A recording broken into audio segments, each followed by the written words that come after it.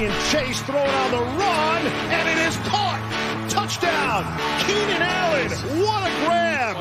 That's what I'm talking about. Hey, that's what I'm talking about. That's the warrior spirit right there, boy. Huge sack by Joey Bosa. 90-yard touchdown. 90-yard touchdown. It's going to be picked off at the 8-yard line by Derwin James. Herbert sets his feet, takes a shot downfield, has Knighton. Caught. Touchdown, Chargers. That's the greatest throw I've ever seen.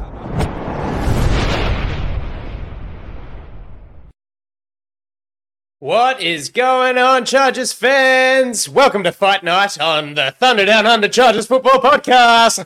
In the black corner, standing at 6'3" in his fiance's finest stilettos and weighing in at 300 pounds. He's slightly undersized for an offensive lineman, but he can bench 350 and deadlift a cool 450 pounds. Jack Reed in the blue corner.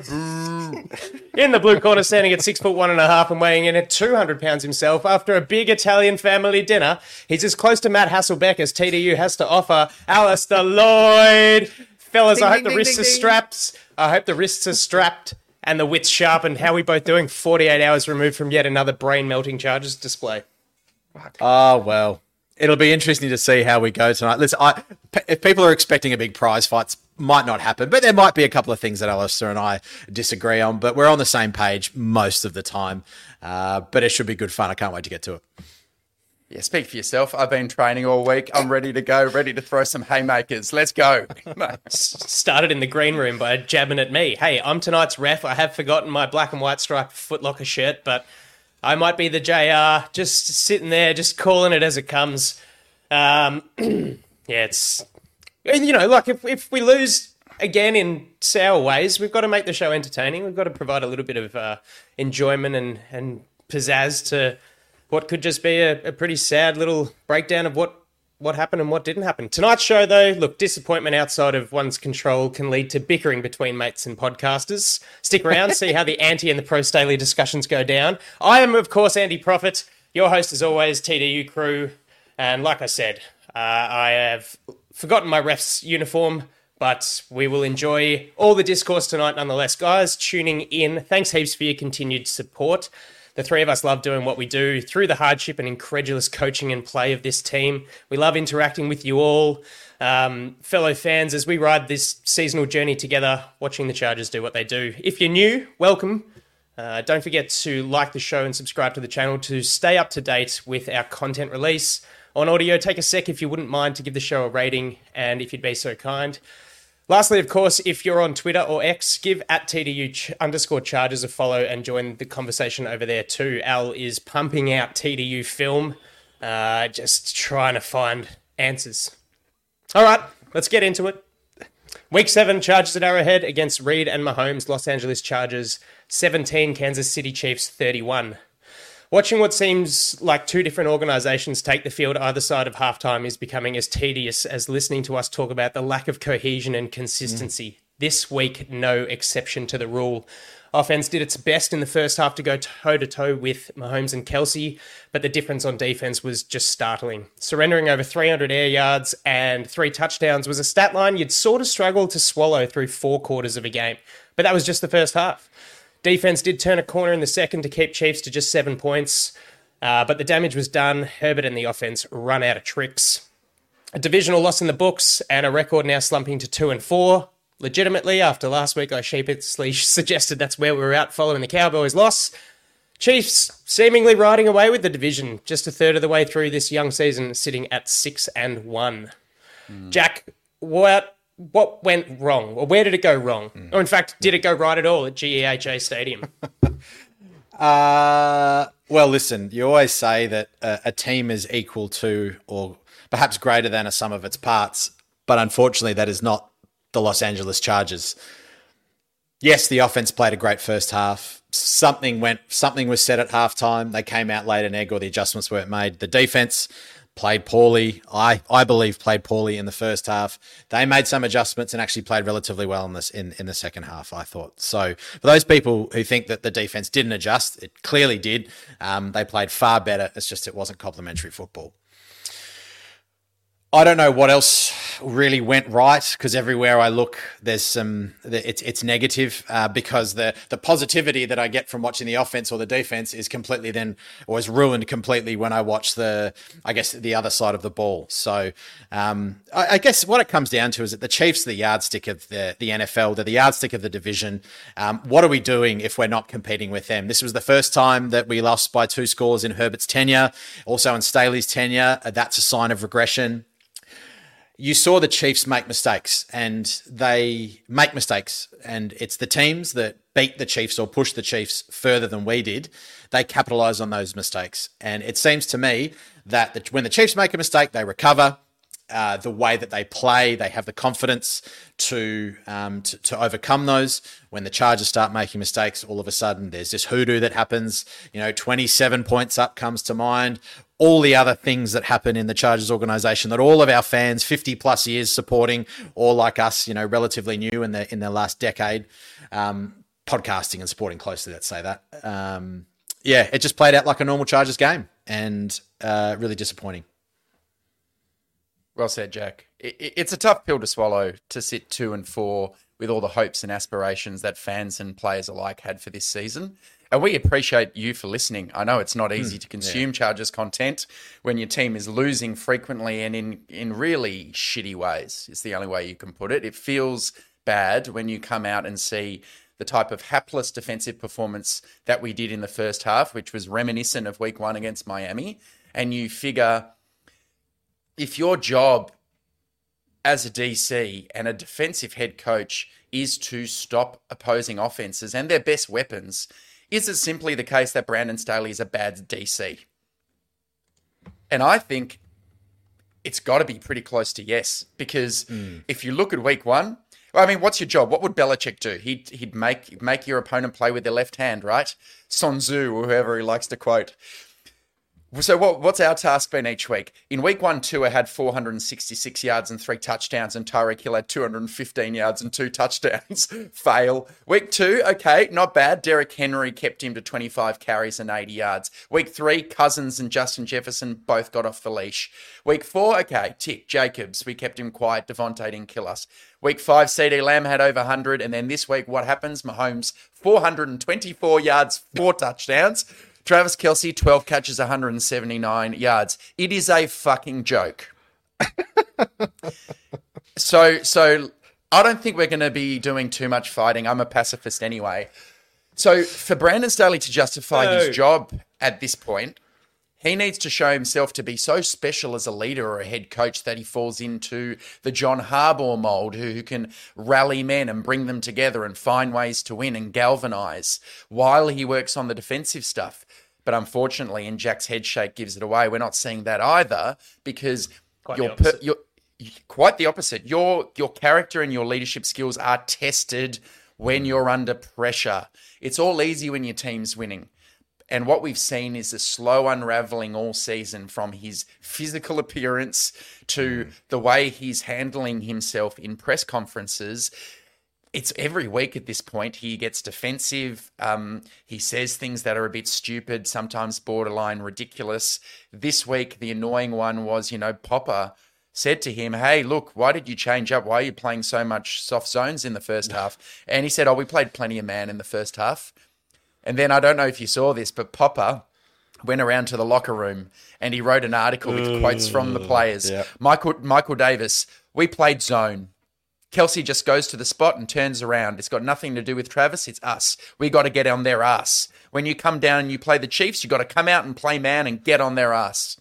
Yep. That's Michael Davis. Derwin, we played a little bit too much zone in the first half. And then Marlowe, we ran a little bit more zone in the first half, and Kelce was able to just find some small pockets to extend plays, feel the zone out. He's probably one of the best tight ends at doing that.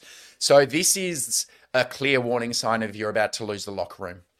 Yeah. If the coach is saying one thing and the players are saying the other, and the team is 2-4, we are at the turning point of the Brandon Staley tenure right now. And I know I've been talking for a while, so Andy, I'm going to give you a chance to respond to this. Do you think the second half defensive game plan can set a blueprint for the rest of the year? Because quite amazingly, we saw maybe the worst defensive performance in a half under Brandon Staley in the first half. And then in the second half, the team was one different camera angle away on the Kendricks fumble to arguably keeping the Chiefs scoreless in a half of football. So do you think that could be the way forward? Do you think Staley will listen? Will he change? I was almost dreading this kind of thought process and questioning. Do I think that it's enough to blueprint that? Because it is. It's a effective, if not. No, I'm not going to say that. I'm not. I say it's an effective way of stifling a high-powered offense. You know, we kept Mahomes to 120 yards in the second half and the one touchdown, and a lot of their prowess was aided by that 50-yard Mecole Hardman punt return, putting them in good field position. But we generated enough stops, forcing punts. It's a really hard one to answer because it's not going to work every week running that same ideal. And a lot of, what Staley said in his press conference is that it's on him because he failed to plan for this. Now, if you go back to our show last week when we talk about keys to victory and things you have to do, is recognizing that Travis Kelce is fucking dangerous and doing something about it. We're three guys, 16,000 miles away, who have been involved in this sport for at least 2 decades less than Brandon Staley, you'd say. And he does nothing about it. So whilst the adjustments made were beneficial, it is possible that is a starting point to be able to be effective and to be better than the fucking shittest coverage unit in the league. But I don't think he'll listen, to be honest. That's where I said I don't think he will. I think he'll continue to do his thing and go. I was going to say, where I think his frustration would come from is when a reporter like Popper says something like, well, you played zone in the first half and man in the second. Someone who's deeply into the game plan would say, what are you talking about? On each play, sometimes you'll have zone on one side of the play and man on the other. You'll have pattern match. And it's not like every call in the first half was zone. Like the big 50-yard completion, Asante was in man coverage. So I think Staley's focus was more on the execution didn't work because we had a game plan to play a bit more zone thinking. And the Chiefs' EPA per play this year has been less against zone than man. So heading into the game, they might have thought this is the recipe. We've been rushing the passer well. If our pass rush gets home, soft zones on the back end will work. But when it wasn't working, because we weren't getting a lot of pressure, the adjustments just didn't occur quickly enough. I've just got through doing TDU film and posting some stuff on the Twitter handle. You listeners can take a look. But there are at least 3 plays in the second quarter where Kelce, he's coming off the line of scrimmage just completely unchecked. Derwin's not on him. And you've seen enough there through the first quarter, where I would have thought the adjustment needs to be quicker. I know they adjust each drive, but it didn't look good. Jack, you haven't spoken for a while. Is anything we've said kind of resonating with you? Do you have any faith that they can transform things, or is he too stuck in his ways? Oh, I have no forgiveness for not preparing for a division rival. You know them well. You should know them better than any other than the Raiders and the Broncos. You know that, for one, Taylor Swift is there, which means Kelce's going to have a big game because, he plays better when Taylor Swift is there. Come on, Brandon. Get on the social media God damn train. it, man. I was hoping we could get through, the preview and the recap of not fucking talking about Taylor goddamn Swift. Go on. Jesus. Anyway, I just... I was winning the fight. the same thing week in, week out. There's this gap behind the linebackers that you could drive a freight train through, and it's just not changing. And I go, all right, well, maybe this is the way. You're just going to contain. But when you've got 2 safeties and Derwin James, you could argue is having the worst season of his career as well, and you've got Dean Marlowe in there who, is essentially a ring-in. The soft coverage, Michael Davis is he's a bigger cornerback. I prefer him at the line of scrimmage. He's a dog.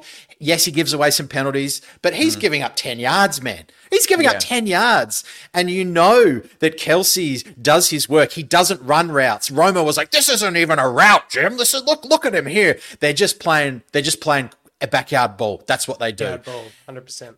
And when they do that, they're so effective against a zone because Kelce goes, oh, actually, I'm completely uncovered. And Mahomes has to go, yeah, I have to do a little bit of work with my legs, but I'll find the gap and and the passes to Kelce were just like lobs. They weren't challenging, most of them. They were just, oh, he's open, bang. Whereas I think if you start to body Kelce at the line and start to take away the timing of some of those routes, then Mahomes gets a little bit, is that half second more. And let's be honest, Mahomes had over 3 seconds to throw the ball. So that's one of the longest he's had all year. We'll talk about the pass rush in a second, but okay, awesome. Great. He made the changes at halftime, sounded better, but the game's gone, buddy. It's gone. Yeah. And as a head coach, that is unforgivable. I'm sorry. You've got to make those adjustments, as you said, Alistair, as you're going. Now, if the team can't do that and the players can't do that, then I don't think it's a shortcoming of them. I think it's a shortcoming of how the communication is done on the sideline and what those messages are. Should they have hired an experienced DC so Staley's not trying to do head coaching stuff and changing the defense and coaching up the defense at the same time? Well, you said it, Alistair. You said that a guy who's standing in the press conference will go, of course we didn't play zone because he's so involved in that game plan. Now, a head coach takes that step back who doesn't call the defensive offensive plays and can kind of perhaps see where that perception comes from. Absolutely. But when you're trying, you're so like defensive over what you're doing. You're so stuck in it that you can't see the forest through the trees. And I think that's where we're getting to is that, and defense by and large of itself, we've talked about it on this podcast before, is a reactive game plan, is a reactive. On offense, you're a juggernaut, you just go. And you go, you know what, you've also got a signal caller and a quarterback to make adjustments at the line. You've got another coach on the field. The green dot, not so much. You're relying on making those adjustments when you go a 3 and out or there's a touchdown, you go, this is what we need to do. And I think in that reactive sense, a head coach who's calling defensive plays is spending far too much cognitive energy trying to fix it when they really should be looking at the overall game plan. Yeah, he's going play by play and a plan to just sort of go, okay, now this is what we're going to call. And let's get serious. Kenny Murray is not the kind of operator, with all due respect, because his player has improved. He's not the kind of operator to get that call into his headset and do anything other than reproduce and reiterate what has just been said to him. And it's not a, hey, guys, I'm hearing this, but this isn't working. Let's try and fix this. We don't have a general on the field that is able to go, why do we keep running zone? Or why can't we just throw Derwin James onto Travis Kelce, maintain the zone principles of allowing over-the-top support, which is what they did for the most part in the second half. Yep. And, it kept Kelce to however many, like 20-odd yards 30 yards in the 36 yards in the second half. It was an improvement, but on the whole, when you look past... Exactly. Yeah, I was really blown away. Usually we talk about the press conferences when we move into the game to come recap, but it was so startling. Staley was just getting hounded, and listening to him breathe into the microphone was almost the most startling point of that press conference. Like, just growling almost, anticipating these questions of essentially his philosophy and his skill set being tested, and he didn't want a bar of it. He did take full responsibility, but he did. Is that enough? Because he's going to stand there and go, "No, it's the player's fault." Come on, fuck! What else can he say? This was a little more. He was a little more forthcoming in that respect than I think he's been recently. He made a point of saying it 3 or 4 times. Like, this was my fault. We didn't. The usual platitudes, but it seemed legitimate. He wanted to accept that this loss was not okay. It's on me. I need to do better. His job is hanging by a thread. At this point of the season, they are 31st in EPA per play, which to me is just about the most important metric you can judge a defense by. They're 25th in points allowed. They're 26th for overall PFF grade defense. So they're your 3 key metrics, and you are a bottom 8 unit in all of them. And as you said at the start, Jack, there's plenty of individually talented players. I think this is why this defensive scheme is starting to die in the NFL. Defenders don't like to play zone. They don't why would you? Why would you want to sit back 10 yards off the line, giving this outrageous cushion, and try to do tricky stuff? Yes, okay, maybe you'll get an interception, unless you've got a totally dominant defensive front, which we don't. Guys just want to get up and play man coverage, a bit of backyard ball like the Chiefs do. Yeah. Excluding the awesome read by Asante Samuel, and great work to get his body into position to make that interception. We're just not making plays as defenders on the ball. Like, we're not hitting guys as they're catching. We are that far off. We're that soft. And the recognition isn't there. Jack, you mentioned that Marlowe's kind of a ring-in guy. I thought his performance was actually essential to us not conceding 50 points because he was laying the stick. Oh, yeah. He was hitting guys, he was tackling, and it was like, sure, a couple of times he's 5 yards off the guy catching the ball. And I don't have the stats in front of me, but the yards after catch, for the most part, a lot of the sort of it was kind of low because the guys are just getting a completely uncontested catch and then turning into three guys going, oh, stop that guy, hit him. You know, it's just like I don't want him, you take him. But how hard is it? How hard is it is that you go, okay, you know what? Kelce to Mahomes, we're going to take that away from you because for the last 5 times, he's putting up he's putting up all pro numbers because if he plays a full season playing the Chargers, I think I extrapolated out to 1,700 yards, 16 touchdowns, and 120 catches, something ridiculous if he played 18 or 17 games. So, all right, beat us other ways. And you know what? In the Chiefs of old, you had Tyreek Hill and Travis Kelce. Who do you stop? Like, all right, we'll take Travis Kelce away. Tyreek Hill will get you, vice versa. In this sense, make Rashee Rice or whatever his name is beat you. Make Valdez Scantling's not playing there anymore. Who's the guy that's Mecole Hardman? He is playing. Yeah, he did beat us. He fucking did. So did Rashee Rice. They fucking beat us. All of them did. Sky Moore. And I'd rather that. I'd go nuts, but Kelce can't be having 180 yards. That to me is that's when I go, I don't know if Brandon Staley knows what he's doing. Staley was like the dad at a theme park who's handing out $100 bills to each of his kids, but it's the chief of receivers. It's here's 100 for you, here's 100 for you, and here's 100 for you. Yeah, like, gosh. You know, so much has been criticised of this Chiefs offenses not having, you know, now that Justin Watson's out, he was their sort of off the top, over the top guy, take the top off the defense. Once he was out, we're thinking, great, we're not going to get gashed. And then Valdez Scantling has 84 yards, and Rashee Rice manages. He wasn't generating too much. Exciting start to his career, but man, he played above a 4th round pick this weekend gone. Sky Moore was making plays. All the guys that have had a sort of stuttering start to their season, it's like we say this every week. It's like if someone's having if an opposition player's in a rut and they're coming up against the Chargers, you can guarantee they're going to ball. They're like, we just sort of let that happen, and it's, I don't know. There's like when you look into this game, I've got it so heavily underlined in my notes that we were just so out-coached and out-planned by Andy Reid and Dave Spagnuolo, guys who, as it seemed, Steve Spagnuolo, sorry, Dave Tube I'm thinking of, who also had a killed us, you know. Yeah, exactly. It always does. We're the Make-A-Wish Foundation, man. We're giving dying players renewed life every single week.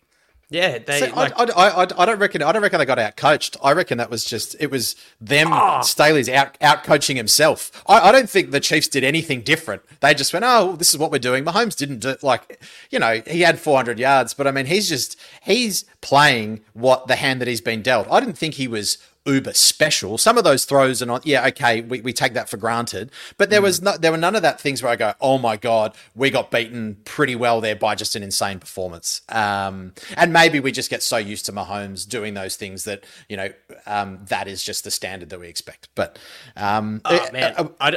sorry to interrupt. I just feel like Andy Reid looked at this game and was just licking his chops, and he just said, give me them nuggies. And he goes, I'm going to take them nuggies. And he did. And then in the second half, Spagnuolo goes, all right, they've scored a few points, and I'm going to make my adjustments as I always do. And now you score fucking none.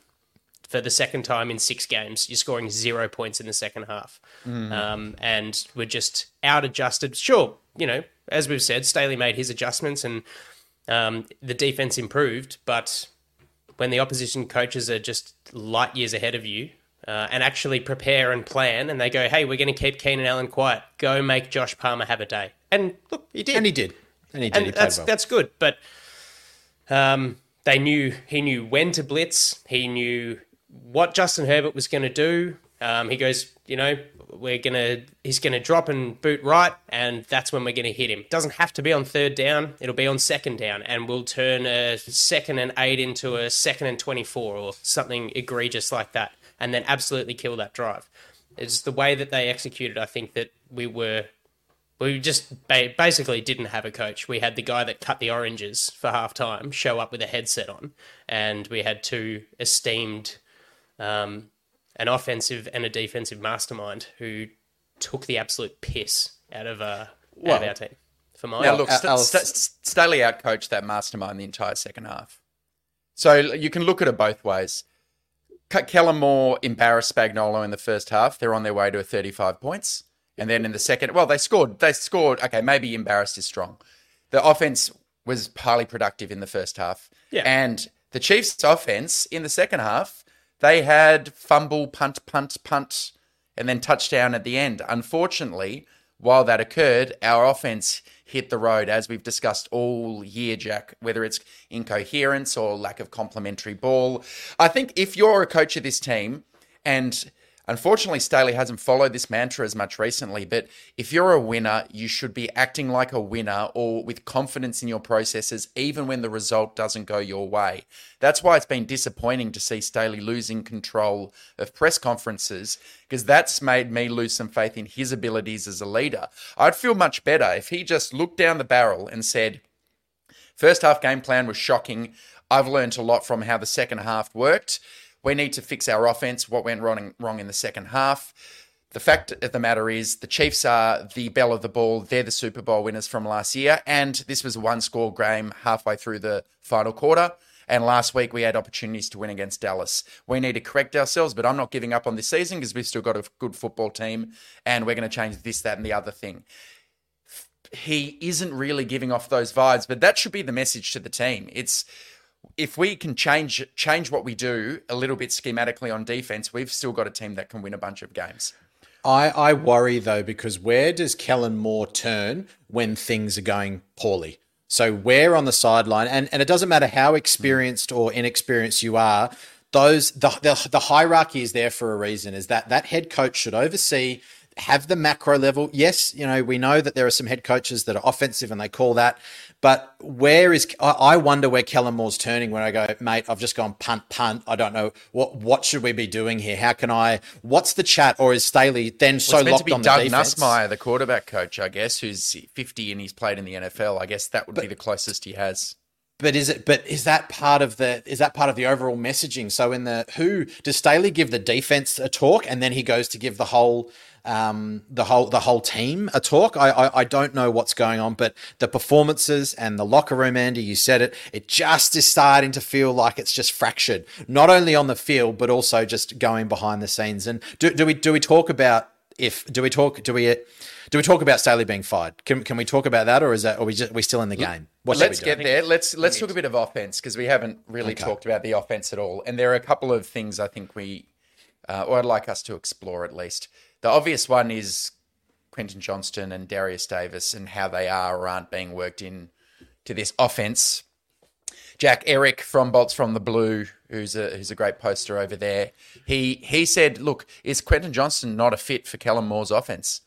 So in this game, he's had one catch from the 2 targets, a 20-yard completion. What are you thinking about him? Oh, no, this is becoming a weekly thing. But what do you think? Well, I can tell you that Zay Flowers is looking all right now. And I can also tell you that Jordan Addison is probably looking all right now. Dare I say it, Deontay Banks, given what happened to JC Jackson, is looking all right. Dalton Kincaid is actually looking okay. I'm even thinking that maybe even Joey Porter Jr., who's having a pretty good year at quarterback for the Pittsburgh Steelers. And then you get into Sam Laporta, who looks like a future All-Pro, and even Michael Mayer. I don't know. I don't get the philosophy, because you draft QJ. All right. Yeah. the measurables look almost like CD Lamb. CD Lamb was very, very effective in Kellen Moore's scheme in Dallas.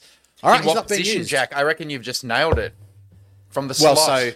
From the slot. But QJ's obviously playing on the outside, running end arounds and clear routes. But then all of a sudden you look at Joshua Palmer's ability when Mike Williams goes out and you go, well, why did we need to spend another first rounder when we've got Josh Palmer, who's clearly very capable, and then Jalen Guyton coming back? So this doesn't make sense to me. The way that Quinton Johnson is being used, even with the Mike Williams, is just not making sense. And I don't know what the reason is, because Keenan Allen gets open, Josh Palmer gets open. Clearly Quinton Johnson he made a decent catch, but does Herbert just not look to him? And I said it last week, is the blame just on Herbert? So organizationally, it just does not make sense, because now would be the time when you go, Mike Williams is not there. Oh, big injury, Mike Williams. Oh, look at how deep our wide receivers are. But it's still Keenan Allen and Josh Palmer doing the work. So, yeah, I think it's a combination of Kellen Moore trying to stick a square peg in a round hole with his usage of QJ, and probably for me, like 70% of it comes down to Justin Herbert. And I think that's a whole other can of worms to open with what's going on with that guy at the moment. But it doesn't ever really look like he is even checking for him. It was a nice route. He's getting separation on his runs. And he's running some good routes. It was a good catch. It was a good turn and catch at the point there for QJ. Yep.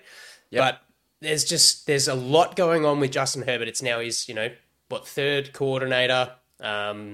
He's got the hand on his left hand injury. And I heard on another show, friends of ours, the Lightning Round, talking about a really small thing that it had not occurred to me until I thought about this.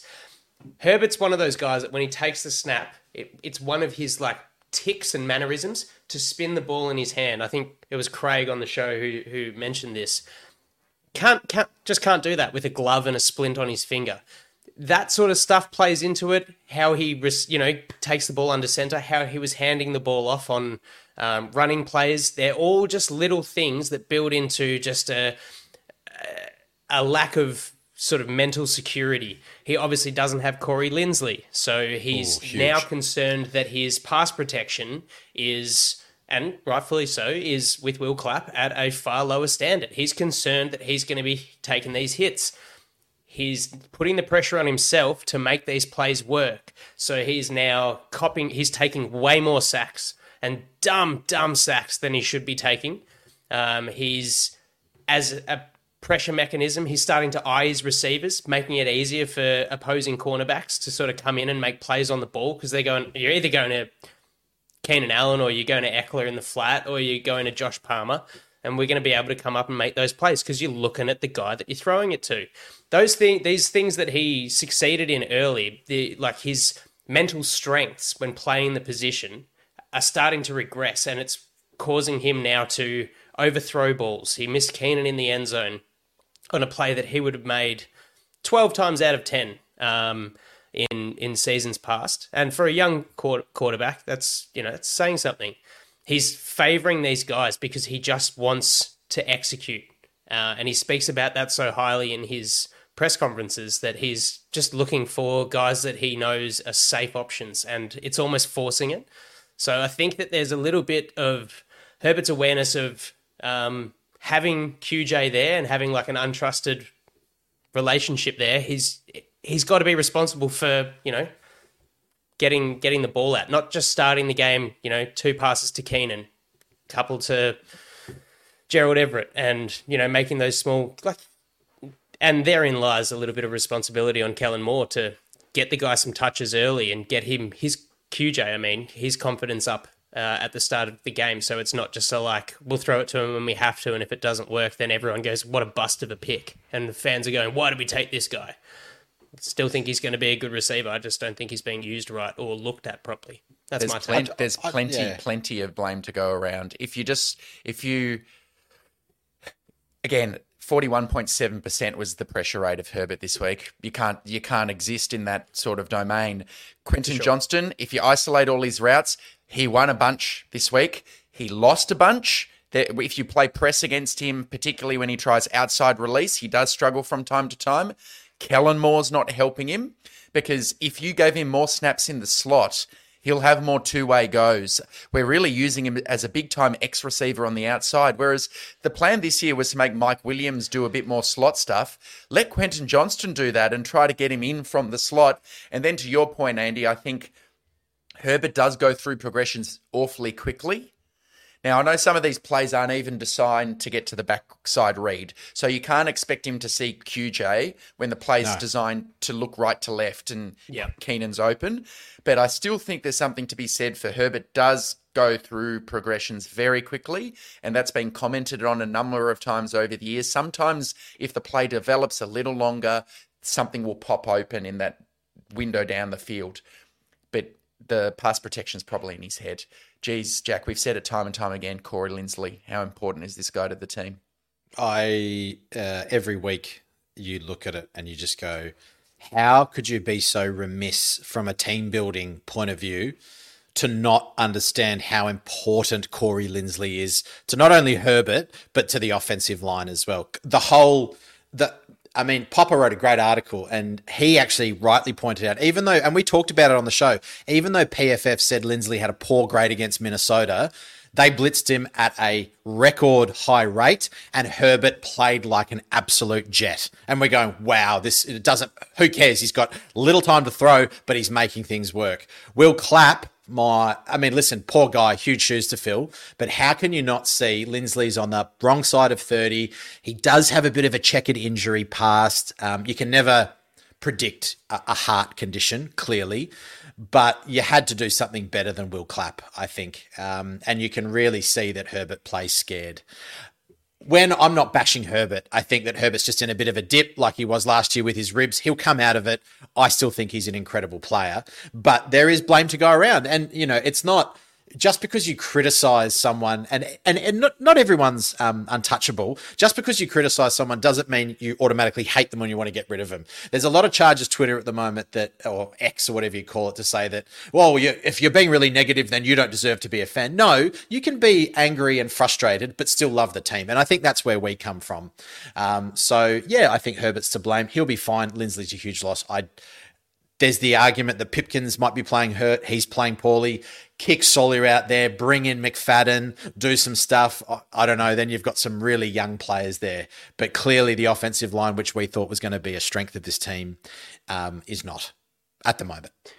I think for me, it really highlights the importance on Justin Herbert to play well when every decent offensive stat that we're doing well at, so, points per game and just everything positive about the offense relies on Justin Herbert and his output. And when he doesn't have a good game, as he hasn't in the last 2 weeks, the team looks like shit. Not sustainable. It's really not. And when you've got the highest paid defense in the league as well, and two $30 million pass rushes, it makes it bloody hard to have an equal kind of spread of strength across the whole squad. So I don't know. It's really difficult, but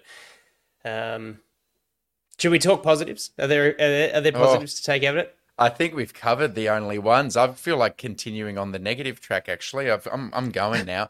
There was some real before you go, Alistair. I still think Khalil Mack deserves some credit. The guy is getting hurries 5, and people will say the pass rush was shit. But let's just because we start talking about trade Bosa, trade just get. I've got some thoughts on that later, but I just want to say Mack had another, I thought, quite a good game. The guy just plays really well. Alistair, sorry. Agree. I want to pick up on some small things, the little things, because I think the little things matter. And part of the reason why I won't say fell in love, but part of the reason why I really was buoyed by Staley early days was the freshness of the willingness to embrace analytics and seemingly make the right game management decision 75% of the time at least. I think there are a few things in this game that bothered me. One, when you go into the game as an underdog against KC, I thought we would go for it on 4th and manageable a little more. We punted on 4th and 5 at the 49 with 2 minutes 56 left in the second quarter. At the time, the score was 17-17. 4th and 5, we punted and they scored a touchdown on the ensuing drive. So ended up going in at halftime 24-17. And on that same final drive, Andy, I called it to you. We failed to use a timeout on defense when Mahomes does a great big completion. Okay, they've got 1st and 10 at our 11-yard line. There's still 1:29 on the clock, and we've got 3 timeouts. We let them run the clock all the way down. That's where you've got to go. We actually want to preserve time to get the ball back again. Yeah. And the last thing I'll add, I thought it was pretty obvious that Austin Eckler rolled his ankle, and Josh Kelly was running really well. And it's a fine line between trusting your superstar and going with the hot hand. But in that second half, I would have liked to see Kelly get more carries because he was playing on fire. Yep. Feel for the game. We've talked about it. Where's the feel? Kelly's one of my few positives. I thought he ran really well and with purpose. He gave the pop that we needed with that 49-yard touchdown run. Stepped up in pass blocking as well, although limited. And exactly, I couldn't agree with you more. To see us come out in the first drive of the second half and Eckler's running on 1st and 10, and you're just like, it's just a lack of sort of awareness, of coaching awareness, trying to just force, on paper, this is how it is, rather than getting a feel for actually what's happening in the moment. It seems very kind of rigid for trying to put paper onto... Is that a 50-yard touchdown, man? Give him the fucking ball. Absolutely. It's not that hard. And your other running back is literally limping on the sideline. He's rolled his ankle again. And he's probably thinking, fuck this, man. I'm hurt. And I am just going to get smashed more and more. And this team ain't going to pay me. Fuck this. Why bother? That's probably fair enough as well. Jack, did you want to touch anything further on the pass rushing before we move along? No, I mean, Tooley didn't have statistically, PFF didn't have a great one. But again, it seems to be the defensive line. Yeah, the pass rush wasn't amazing, and Mahomes had a long time to throw. And again, we let him leak out, which I said, you can't let Mahomes leak out. You've got to keep pocket discipline when you're rushing. But generally speaking, I think that's one of the better. I think it's one of the better performing groups of the year. So, I mean, Austin Johnson, I don't think he just doesn't seem to be a nick from his injury, and Sebastian Joseph Day had a more down game. But yeah, the pass rush is something that I watch every week, and I've been enjoying it. So yeah, linebackers. To them. Kendrick's had a great game. And Kenneth Murray put in another good performance as well. So they're doing the best that they can do, I think, given the circumstance. How much did it fucking suck seeing Drew Tranquil sack Herbert? God damn, man. Poetic justice. Saying that like we needed poetic justice. Yep. We needed to speak about that. That was just like, oh, yep, cool. Just get a borderline junk time sack. Yep. Good on you. He would have loved it too. Tranquil would have loved it. Loved it. Absolutely. Fair play to him as well. Anyway. Shit. Yeah, it's funny. It's another one of those games where I don't think we gave up that much on the ground, but teams don't have to run the ball. When you look, Jack, you made a great point earlier about contain, and it's something we did not do with Mahomes. You have to recognise that you've got to rush with a little bit of anticipation that he might move out of the pocket and he might try and escape that rush and the pressure. And it was just like full bore ahead when we had sort of rushing 6. And, the defense are wandering the defensive backs are wandering in a paddock, and Mahomes is going, oh, fuck yeah, 3rd and 15, I'll rush for 23 yards. And no one is within cooey of making a stop near the line to gain. Like, it's just, it's really hard to sit and watch that. I can't do any better, but, I also don't get paid millions of dollars to, perform. As a coach or a player. So, it's bloody hard stuff. All right, we're feeling pretty bad. And I think this is a perfect segue because we've got the trade deadline coming up in a week and decisions need to be made. Kyle and I had a ludicrous back and forth on Twitter. You might not have seen it, but we almost came to fisticuffs. Kyle basically thinks fire Staley immediately. It didn't work. You got to fire him now. And then by the end of this year, the Chargers need to clear $30 million of cap space by the start of the new league year in March. So that means at the trade deadline, Kyle's opinion is forget trying to bring people in thinking you can win a Super Bowl. This team's fucked. We should be sellers We need to clear $30 million. Fire Staley immediately and trade a couple of guys out, because if we miss the trade deadline, we can no longer trade them. We just simply cut them to clear space at the end of the year. I'll open up the floor. Do you think, is it time to give up on this season, or do you owe it to Staley in an all-in year to give him the whole year to prove his worth?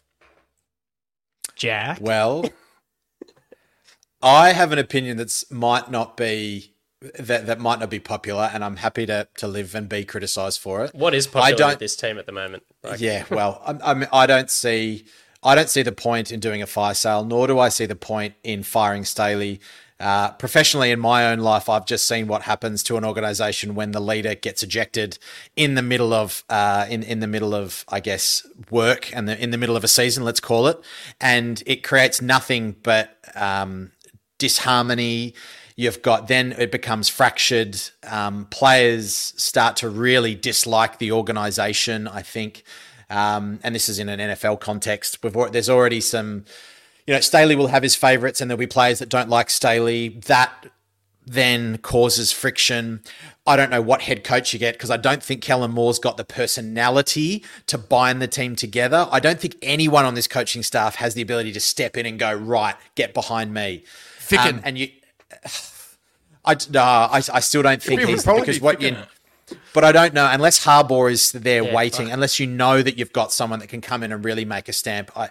I just don't think it's a good idea. And listen, the Spanoses would be doing something completely out of character to do so. In terms of a fire sale, teams will know you're desperate and you will get literally cents to the dollar when you're trading players. Agreed. And maybe that's what Bosa's worth. Maybe that's what Mike Williams is worth. Maybe that's what some of these players are worth. But not only does that, all of a sudden you lose all your leaders, you lose all your experience, and you've got a whole organisation that is worried, what am I going to do next year? Even though I'm contracted, but where am I going to be?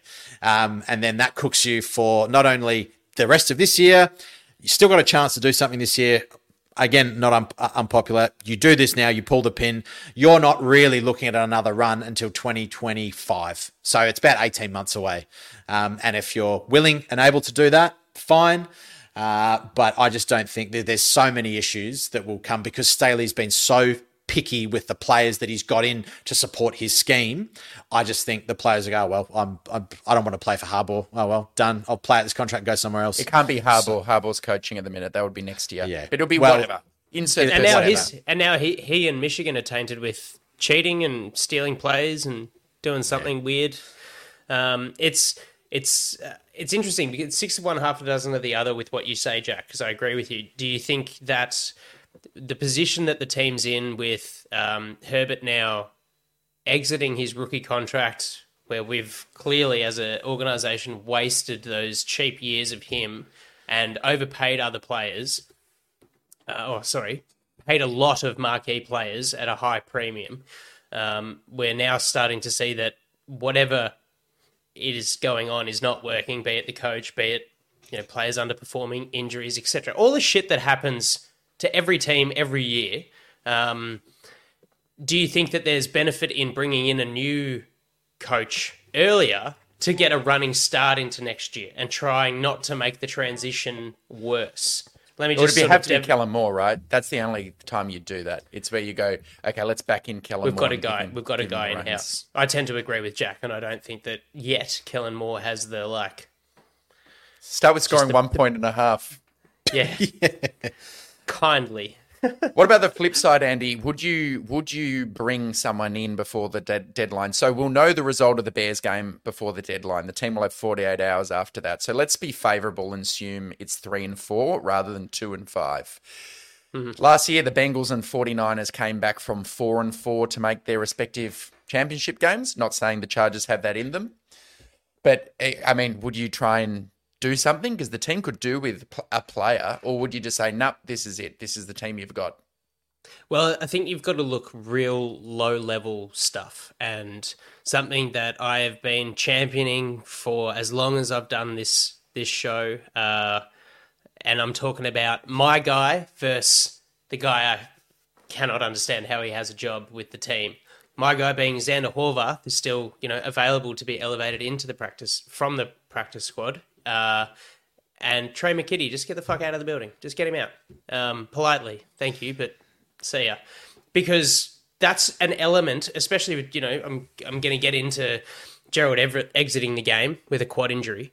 But he was inactive, McKitty, this week. Donald Parham looks like one pat on the head away from just like a career-ending concussion. He got smacked and looked absolutely dazed. That's a concern. Those things are a concern. And, the 11 and 12 personnel that Kellen Moore likes to run is concerning when you have, fuck all at tight end. So bring in a guy cheaply who can sort of fix a little bit of a problem. We just don't have the resources to be able to bring in anyone to try and make this season worthwhile. I don't think. No, it's got to be like the Eagles bringing in Kevin Byard. They can probably afford him, and it's like Hunter Henry would be about the most like that kind of player for sure. And then you're just making your cap situation even worse at the end of diabolical. the year. So you'd have to think you're a chance to win it, I reckon.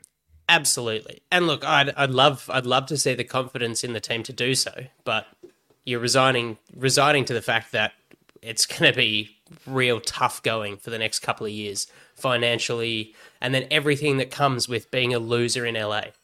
It's not just on the field; it's everything that LA's full of transients, as people always say. There's no one from LA in LA. Everyone comes in, and you don't have a community supporter base. Ours is bloody 2 hours down the highway in San Diego, and they don't want a borrow bus. And it makes it a really hard destination for players to want to come to and to want to sort of sign with this. Sure, the quarterback's good, but we're now seeing that he's human, and we rely very heavily on him. And it's problematic. There's a lot of... Sorry, go. Well, let's just go through. Okay, so I've given the case for not firing a coach and not doing a fire sale. Let's go through the case of doing a fire sale. Okay, so all right, let's say you get rid of Bosa. Who else do you get rid of? Eckler goes. Who else do you get rid of? Mike Williams. I mean, can you trade an injured player? I'm not sure if you can. You can, but what are you going to get out of it? Who else do you trade? Khalil Mack? Do you give Khalil Mack a go to a contender? Is he tradable? I don't know. What do you do? Derwin. Do you trade Derwin? So, I don't know what...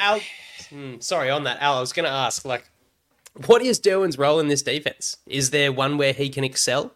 We've seen it in the past because he's not doing it at the moment. Do you have any takes on... Yeah, I do. I guess keeping him? Fuck. He's the one guy that I really like the way Staley's deploying him the least.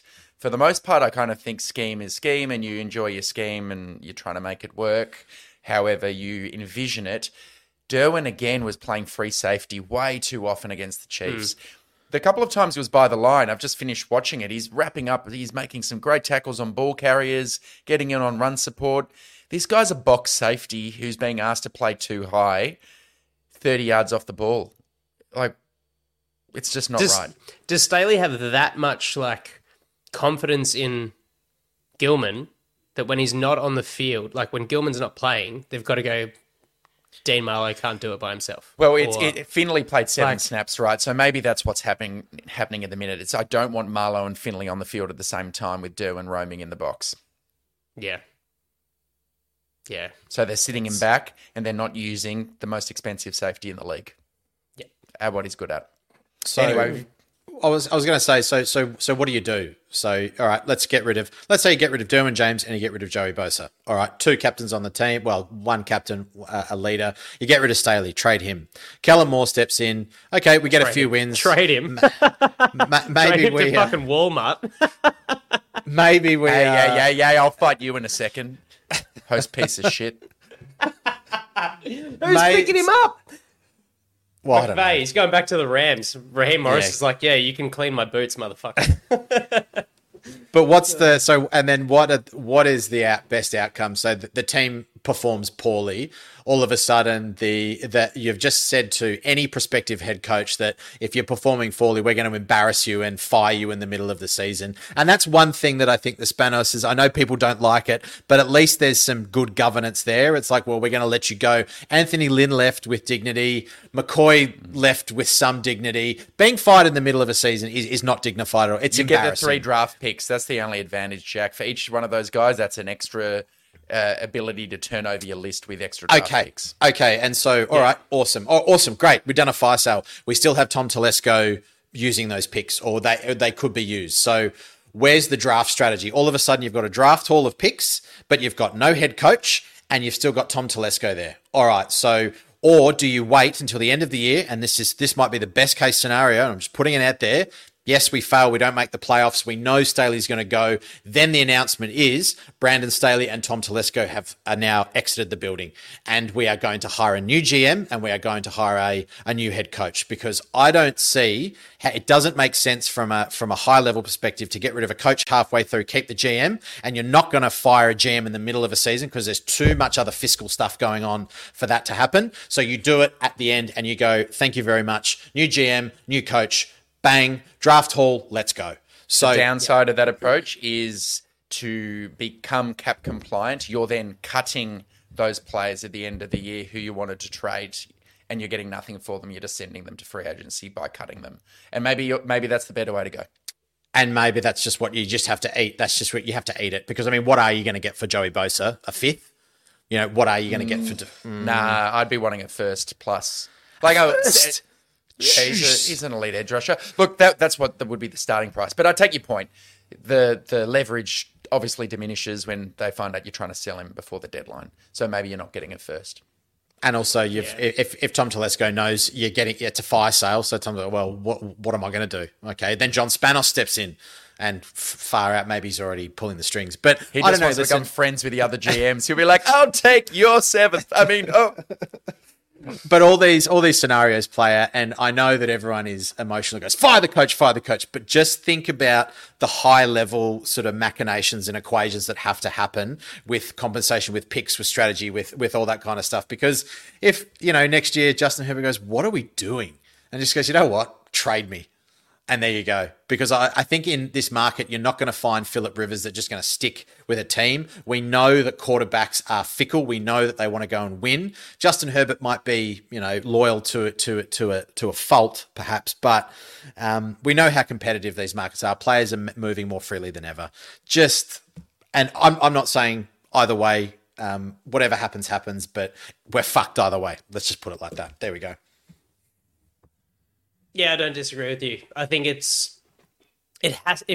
Staley is to be fired, Telesco has to go as well. I just don't see there being any other. And for my mind, I want a sale of the team.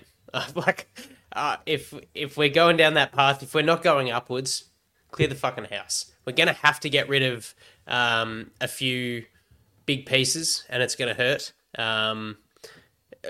But we've just got to do something. I think I agree that maybe now is not the right time. I don't think that not trading players out is bad, because we do have a cap situation. And hey, shit, if someone else is controlling the war room on draft night and it's not Telesco, maybe a couple more picks wouldn't hurt if it's not a complete bonehead, or if it's not a new coach with an idea who's coached in the league before. Golly, I see so much Rex Ryan's fucking head on Chargers skivvies that I'm just like, could it be worse? Could the situation that we have at the moment be worse? Like, it's pretty bad. Yeah, it's just pretty bad. Just in case the listeners didn't know where I sat on this one, I would not be firing the head coach, because we've got a Super Bowl to win later this year. So let's turn things around. There he is. Get back on the bike, Coach Staley. There's still time yet. Shit. Shall we move on, and maybe we'll talk about week 8 against Dub Bears. We've spoken at length about the press conferences from this week and what they infer for the individuals and for the team and for us as fans. We've mentioned that Austin Eckler now has a low ankle sprain to add into his high ankle sprain. We saw him pretty lame coming out of a couple of plays.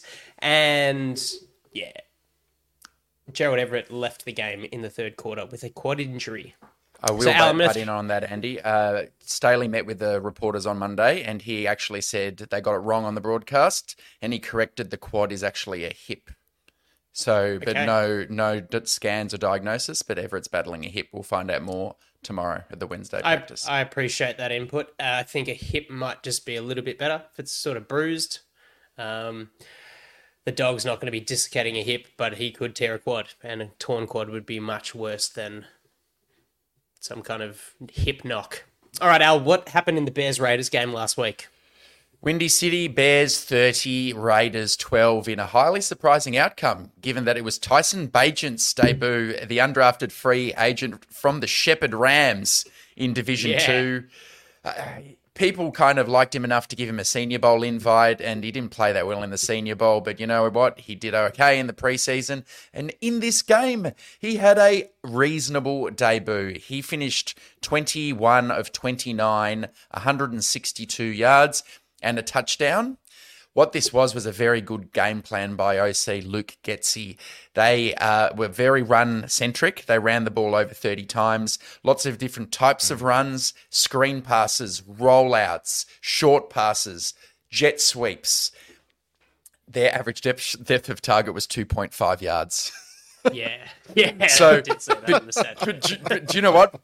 Bagent still, he's still got the ball to Darnell Mooney and DJ Moore 12 times in total, and he made a couple good decisions, and he used his legs. Trust me, he's going to be just annoying enough to piss us off next Sunday. So they managed to put 30 points on the board, mainly because Deontay Foreman scored 3 touchdowns. He's like their RB3. And then on the other side, the Raiders just had a stinker. Josh McDaniels decided to start Brian Hoyer, who apart from looking like me, played like me, how I'd go in an NFL game at Soldier Field. So he threw 3 interceptions. One was kind of a bobbled pass to Josh Jacobs that was picked off, but then 2 of them were to Jalen Johnson, their outside corner, who's having a really good year. Yeah. So this ends up being essentially a dominant performance by a team who has heretofore been terrible, and that's the tale of the tape. Bears win by 18 points against the hapless Raiders. The team that we could only beat by 7. Yay.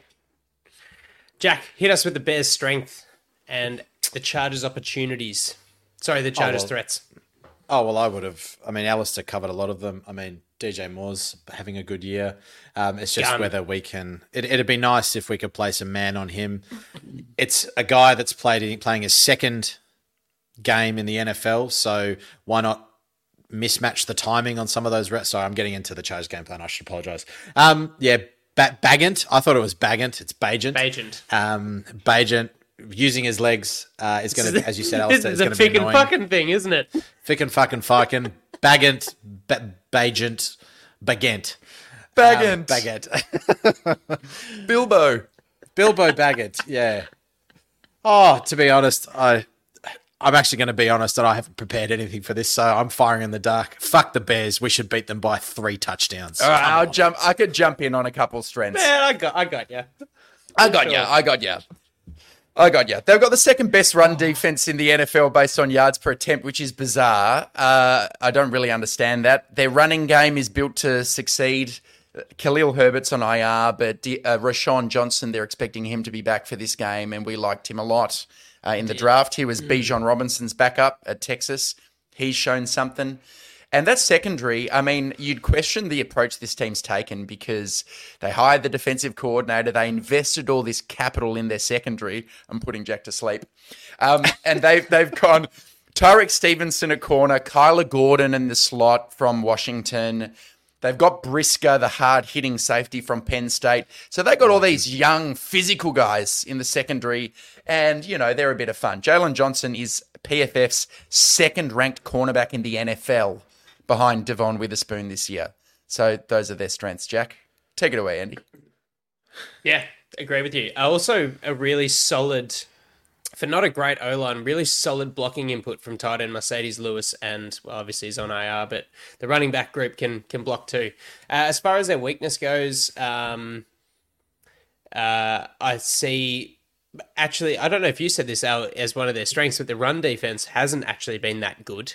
Well, I don't get it. Their grading and stuff is low, but if you just look at yards per attempt, it's really good. It's only 3.4. So there's some disjunct there. They're graded low. The EPA is low, but somehow on a per attempt basis, it's fine. They're ranked 28th. So don't get it. They've given up 120 yards against the Bucks, 153 against the Chiefs. They're relying heavily on their second and third level assistants to force the stops in the run game. Don't know if that works out well for us with Eckler being injured and Josh Kelly, having a good week and a good week on, good week off. But yeah, no D linemen scoring above 60 per PFF in their run defense. Their D line stinks. 7 defensive backs allowing over 10 yards per reception. The tackles on the offense, the tackles struggle in pass protect. Darnell Wright and Larry Borum not performing all that well.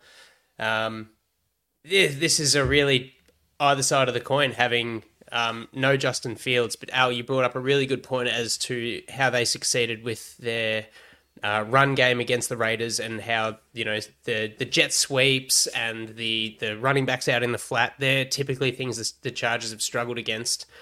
Other underperforming stars like Tremaine Edmonds, he's had a bit of a howler to start the year. They're everywhere you look in this. Like if you look at all the teams compared to one another in everything, the Bears are like just below the Chargers in almost every single one of them.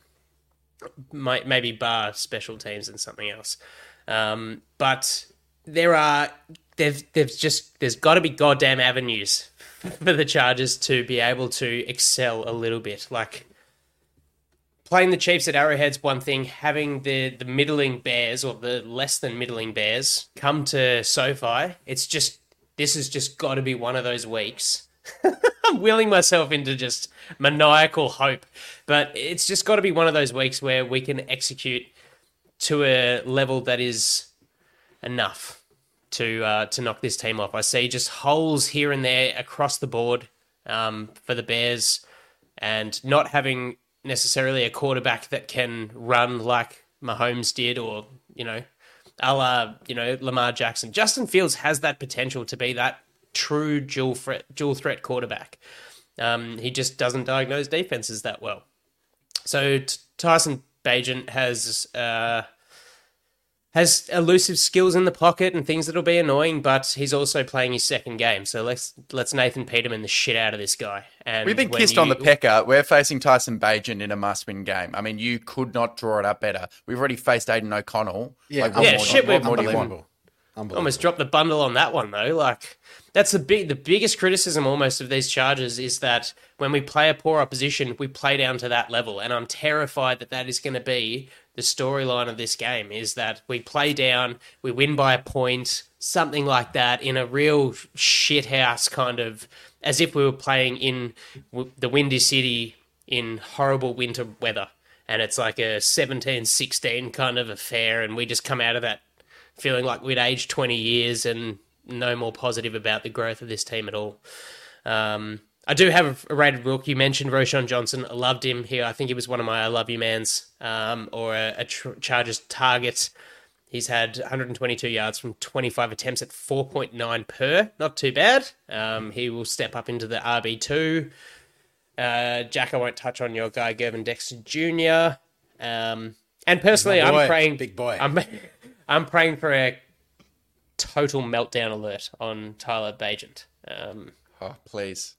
Just like I said, Nathan Peterman the shit out of this guy. It's starting to actually need a multiple sack game from Bosa and Mack to make me feel like we've spent $60 million well this season. If we don't win this game by more than 2 touchdowns, I'm going to call it an utter failure. An utter failure. I thought you were going to quit the show. Utter failure. And yeah, we'll just beat the Raiders by 18 points. We've got to be careful. Although they had Brian Hoyer. No, you're right. If we don't beat, I'm actually not tuning into the show next week. That's it. I'm done. No, I shouldn't say that, but maybe. Your teachable moment will be, "Hey kids, you know what? Don't support the Chargers." Yeah, that's right. Holidays are early. See you later. See you after Christmas. Yeah. Now, I'm going to say 10 to 35 Chargers, and if we don't get even close to that, then 10 to 35. Fuck. Yep, I'm going to call that an utter failure. That's the benchmark. Come on, got to do better. Do better. Okay. Al, what do you reckon? I will say it's the first game we win of the year by more than a score. I'm going to say Chargers 28, Bears 17. Good chance for Keenan to exploit Kyler Gordon in the slot. Let's see some more of QJ. Good test for the defense. Is this run defense actually good? They're 16th at the minute, yards per attempt. They're going to get tested because the Bears will try and run the ball for sure. And I think Blitz Bagent is the key. He was only blitzed for some reason on 18.8% of snaps against the Raiders. And when he was, his PFF grade was 58.2. He's a second game player. Let's take a risk and blitz him. Place a man on the back end. Why not? Yeah, cool. I've got a precious little gem before I go into my score prediction. Just a little misnomer, I guess, on the Bears. So Tyson Bagent's dad, Travis, is a former arm wrestling champion. Not a sport that we get a lot of coverage of in the land down under, but he's one of very few not to commit an elbow foul. And I've got to say, there's a video on him. He is a mad dog. I'm really hoping that his energy and intensity and his will to win is not passed down genetically or inherently. And this guy just curls up like a little bitch on Sunday night football. So, look, surely we can get the result over football. This could go so badly. You know, this is just setting up for Bagent having this come home game. He throws 3 touchdowns, and Staley's on the sideline, and McCallum Moore's going, ooh, and it's at home, and Popper's in the press conference. Staley just doesn't even turn up, or Staley. Popper's like, yeah, unbelievable. Gosh, I hope. Please, it'll make for good content if it happens, but my lord, our views will go to 0. But at least the 3 of us have fun, right? And surely this is just a little bit like, you know, we say what everyone's feeling. We see what everyone's writing on Twitter and Facebook and everywhere about, like, fire this guy. Like, sure, but have you got a solution? Have you got an alternative? Like, that can't be the be-all and end-all of us just going from woe to go. Surely we get the result this week over the Bears. I've got "fuck me" written in just capital letters because, like, it is that important. It is that important for the team, for us, for me personally. Like, I'm running around like a half relationship with my wife, half-term pregnant fiance, and if I have to get another bowl of olives while she's in the bath, as I did 5 minutes before I jumped on here, I might fucking scream. So can we just win a goddamn game of football, please? And just play free. Let's go. Can we see 4th and Staley again? Just go for it. Who cares? Just even when you're up by 2 scores, you know what? Down 3 and 3rd and 5, go for it. 4th and 1, go for it. Just do it. Just play free, man. Stop being tight. Just play free. Absolutely. Let's go. Come on. Let's go year 1 Staley, Randy Marsh, balls in the wheelbarrow. Let's go. Come on. Let's fucking do it. I still can't predict that the Chargers will win by more than 1 score. I'm not convinced that DJ Moore doesn't find a way to tear it up against this DB room, but I'm going 24-20 Chargers win, and goddamn, let's hope it's 35-10 because it'll be a big Monday night at the Lloyd couch while both of us are drinking water. All right, fellas, that's been fun. For mine, that was good. It's always real shit to swallow and digest and then try and regurgitate our feelings on these kind of losses, especially against the goddamn Queefs. But this has been fun, and hopefully we can turn it around. And shit, if they don't, well, then we'll just keep drinking more on Wednesday nights when we record and start. Well, I will anyway, and start really banging on the door. That's all from me. You guys got anything else to add before we say goodbye? Nah, we just got to start. If this doesn't work out, then we just got to start looking at draft 2024. That'll be fun. Oh, fuck, that's Come great. on, let's turn it around. Thanks for listening, guys. Drop us a comment on the YouTube. Let us know how you felt when you watched that loss and how you feel when we win this game on the weekend. Go Bolts. Shit, yeah. We'll see you next time on Thunder Down Under Chargers Podcast. Catch you guys. Bye.